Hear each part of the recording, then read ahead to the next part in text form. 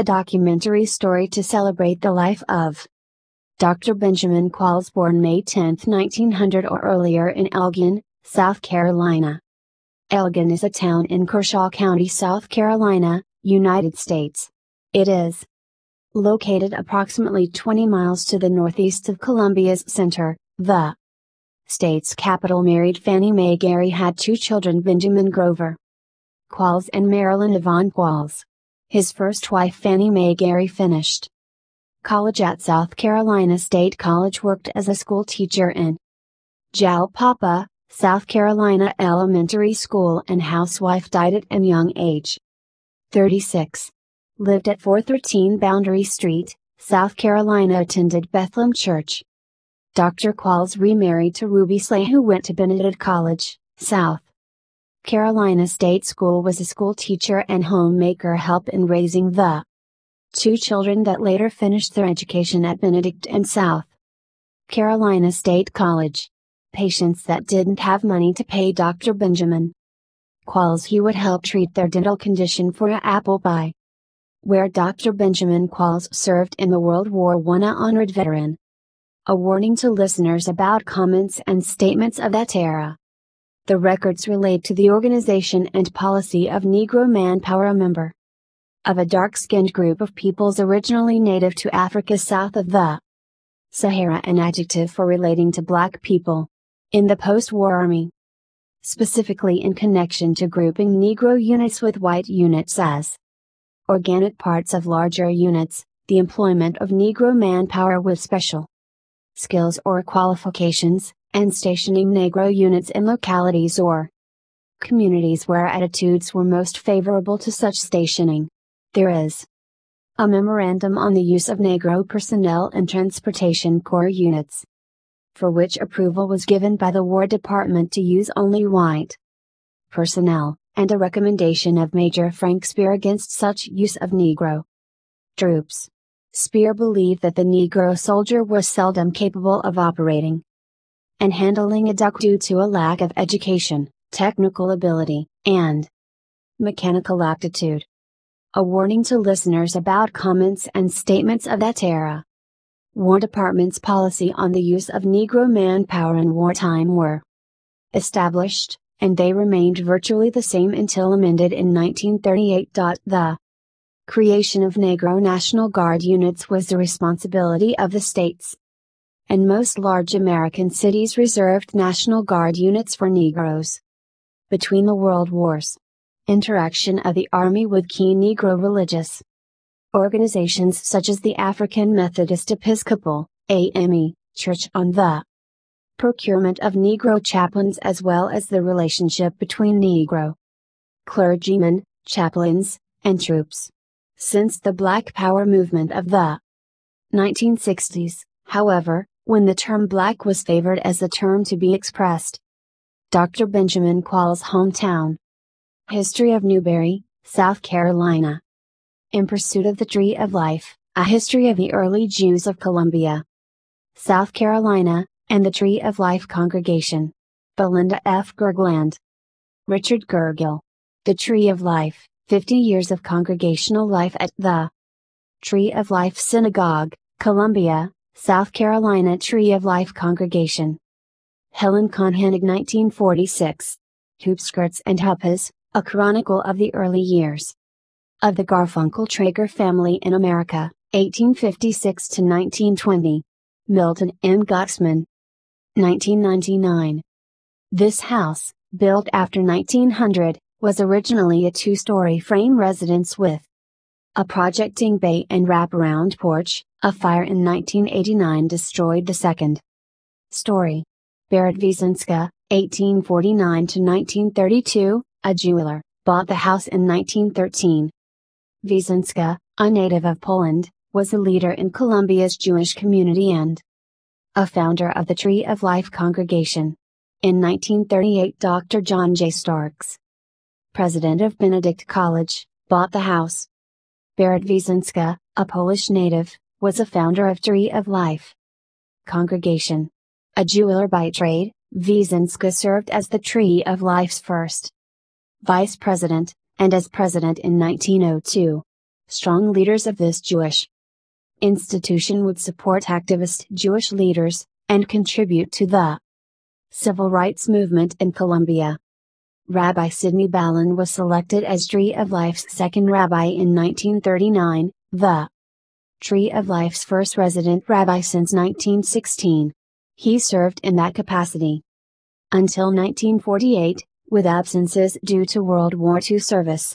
He saw that the Tree of Life congregation participated in efforts to battle racial Wiesenska Stark's house. Wiesenska Stark's house marker, looking west along Hampton Street for efforts like the 1937 student organization of the NAACP in conjunction with the anti-lynching law bill. Wiesenska Stark's house and religious discrimination in Colombia, in 1944. Rabbi Ballin attended a civil rights meeting of the Southern Regional Council at Benedict College. In 1948, Reverend James Hinton, head of Columbia NAACP, was invited to speak at the Tree of Life congregation. This fit the national context at the time, where the Central Conference of American Rabbis, CCAR, issued a comprehensive statement Judaism and Race Relations in 1946, as served as an active voice for racial justice. Quieter, low-key support for civil rights was the tone over the next few decades, as many Jews in South Carolina, due to the wide reported comments on their vulnerability in Southern society by Jewish public official Senator Solomon Blatt, and bombings of synagogues in Atlanta, Charlotte, Jacksonville, Miami and other southern cities, were urged to caution. In contrast, on the national scene, 70 rabbis participated in the 1963 March on Washington with Dr. Martin Luther King Jr. The Union of American Hebrew Congregations, now known as the Union for Reform Judaism URJ, invited Dr. King to be the keynote speaker at the 1963 ACT convention over the protests of Mississippi Jewish leaders. In 1971, Tree of Life Congregation's Rabbi Michael Oppenheimer returned the institution to public efforts in the battle for racial and religious discrimination in Colombia, Berit Wiesenska picking up a banner that had been carried by Rabbi Ballin. The west end of Boundary Street is called Cannon Town and is a traditionally African American neighborhood. Stay on Boundary Street and return to historic downtown Newberry. Newberry College. In 1966, Nancy Lou Anderson became the first African American to attend St. Monica's Episcopal Church. St. Luke's Episcopal Church established a mission called St. Luke the Physician, which operated a school for African American children. Newberry's oldest African American community, Graveltown, was laid out after the war between the states along the South Fork of Scotts Creek off of Caldwell and Drayton Streets. It takes its name from its proximity to a granite quarry. Just before you cross the railroad tracks on the right is the site of Hoge School. Founded in 1867 by the Freedmen's Bureau, it was named for Samuel Hoge, who was a congressman during the Reconstruction era. After the railroad tracks on the left, at 600 Caldwell, is an early 20th century house which was operated by Rosalie Lessagne as a tourist home. At 500 Caldwell Street stands Miller Chapel Church. Founded in 1869, it is one of the oldest African American churches in the county. On the right at the corner of Gray Street is Mount Zion Baptist Church. Founded in 1896, the present church was built in 1968. This was the residence of George W. Singleton, who operated Singleton's Drug Store at 1109 McKibben Street. At the time it was 9th Street. On the left, a park marks the site of the People's Hospital, 1719 Vincent Street. Dr. Grant established the hospital when he came to Newberry in 1929. It served the African American community until about 1950, when Newberry County Memorial Hospital began treating everyone. Gallman High School. Completed in 1954, this school was built during the separate but equal era. It was named for Ulysses S. Gallman, Sr., who was a black educator and supervisor for the Jeans Fund, Southern Education Fund, for 44 years. After integration, Gallman School served as a middle school and later as an elementary school. The new Gallman Elementary School is located on Hawkins Road. As McSwain Street curves around the school, it becomes Brantley Street. Stay on this street and turn left on Drayton Street. Drayton Street School, which served as the high school for the African American community from 1921 to 1954. It continued to serve as a middle school and elementary school into the 1960s.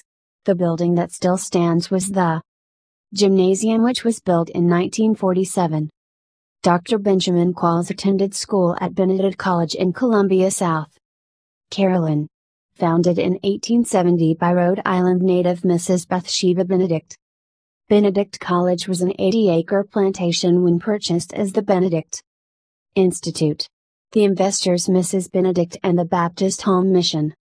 Long-term goal was to educate emancipated African Americans and produce citizens' powers for good in society. Nearly 139 years later, Benedict College has been one of the fastest growing of 39 United Negro College Fund schools. Of the 20 independent colleges in South Carolina, Benedict has the largest undergraduate student body and is the second largest overall. The college has students enrolled from every county in South Carolina. More than 2,800 students currently study at the school and is distinguished by its continued commitment to facilitate the empowerment, enhancement, and full participation of African Americans in a global society. Dr. John Jacob Starks, 1876 to 1944, the first black president of Benedict College, lived here from 1938 until his death. Starks was president of Seneca Institute 1899 to 1912, Morris College 1912 to 1930, and Benedict College 1930 to 1944. After World War II, this house served as the Nurses' Home for Good Samaritan Waverly Hospital, created by merger in 1939. It was later a private residence once more. By the time Dr. J. J. Starks became Benedict College's first black president in 1930, its curriculum included primary and secondary courses, college-level liberal arts courses, and courses in theology, nursing, and teaching. This curriculum was streamlined in the 1930s to emphasize the liberal arts and theology. Benedict College was also a significant center for civil rights activities in Columbia from the 1930s through the 1960s. Dr. Benjamin Qualls also went to school at Meharry Medical College. History about Meharry Medical College. Located in Nashville, Tennessee, Meharry Medical College is one of the nation's oldest and largest historically black academic health science centers dedicated to educating physicians, dentists, researchers, and health policy experts. Founded in 1876 as the Medical Department of Central Tennessee College, Meharry was the first medical school in the South for African Americans. It was chartered separately in 1915. Today, Meharry includes a medical school, dental school, and a graduate school, and is home to the Robert Wood Johnson Center for Health Policy at Meharry. The degrees include Doctor of Medicine, MD, Doctor of Dental Surgery, DDS, Master of Science in Public Health, MSPH, Master of Science, MS, and Doctor of Philosophy, PhD, degrees. Meharry is a United Methodist Church-affiliated institution. A 2010 study published in the Annals of Internal Medicine ranked Meharry as one of the nation's top 5 producers of primary care physicians. Meharry is also a leading producer of African Americans with PhDs in biomedical sciences. in addition to providing quality professional healthcare education, exemplary patient care, and compassionate community outreach, Meharry Medical College produces the Journal of Healthcare for the Poor and Underserved, a public health journal. The Enduring Dream, History of Benedict College, 1870 to 1995. Mariana Davis. Benedict College, founded in 1870 by the American Baptist Home Mission Society to educate freedmen and their descendants, was originally called Benedict Institute. It was named for Stephen and Bathsheba Benedict of Rhode Island, whose bequest created the school. Mrs. Benedict donated money to buy land in Columbia for it. The institute was chartered as Benedict College in 1894. Its early presidents were all white Baptist ministers from the North.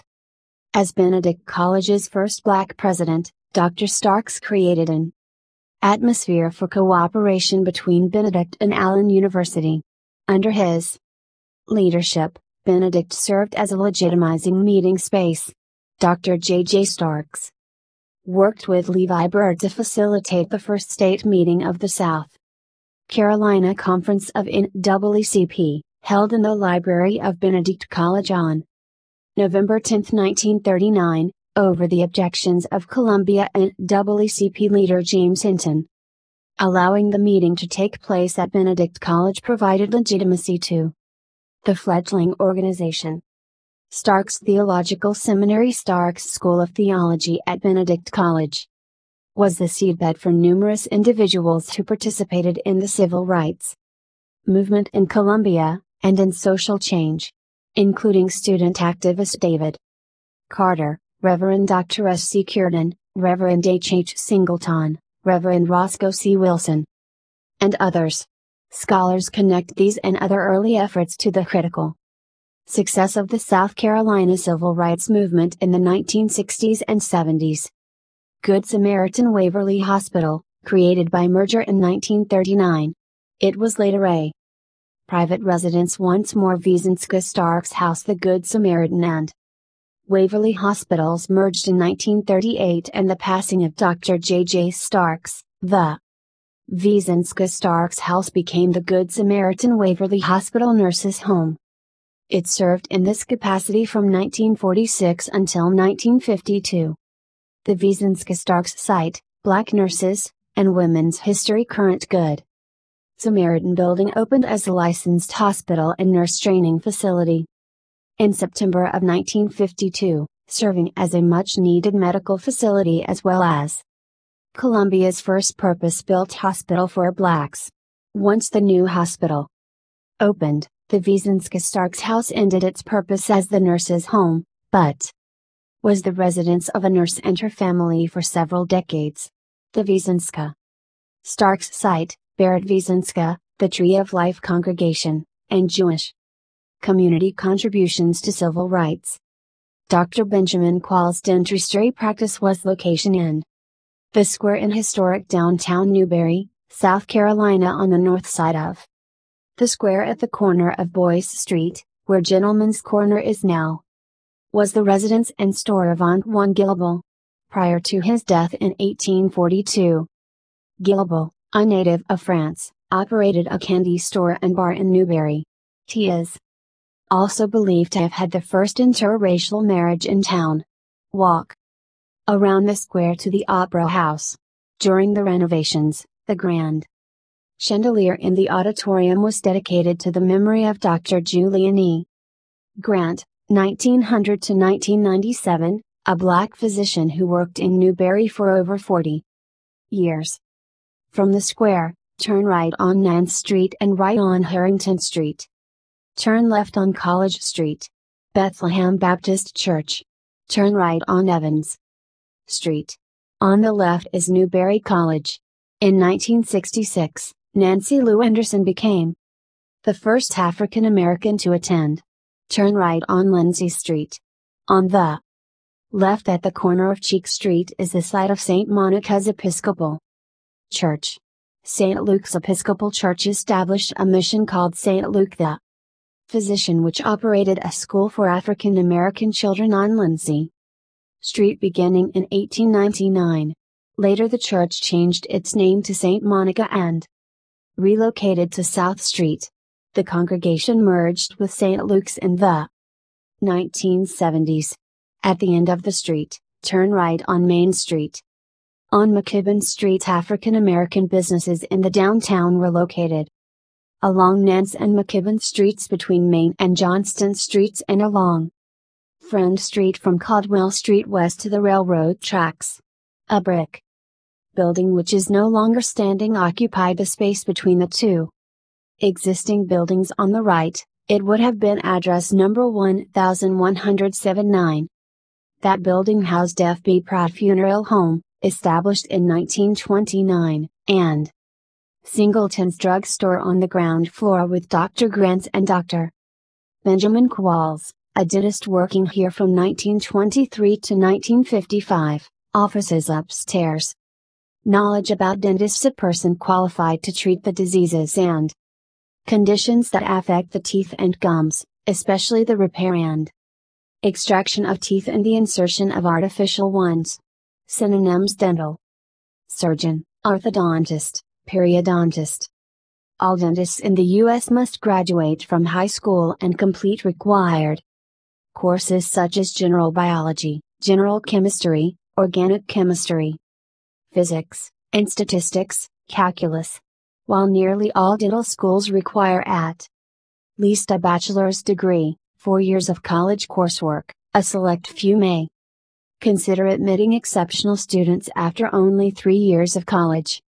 General training: a licensed dentist can carry out most dental treatments, such as professional teeth cleaning, restorative, dental restorations, crowns, bridges, orthodontics, braces, prosthodontic, dentures, crown/bridge, endodontic, root canal therapy, periodontal, gum therapy, and oral surgery, extraction of teeth, as well as performing examinations, taking radiographs, X-rays, and diagnosis. Additionally, dentists can further engage in oral surgery procedures such as dental implant placement. Dentists can also prescribe medications such as antibiotics, fluorides, painkillers, local anesthetics, sedatives, hypnotics, and any other medication that serve in the treatment of the various conditions that arise in the head and neck. Dentists need to take additional qualifications or training to carry out more complex procedures such as general anesthesia, oral and maxillofacial surgery, and implants. While many oral diseases are unique and self-limiting, poor conditions in the oral cavity can lead to poor general health and vice versa.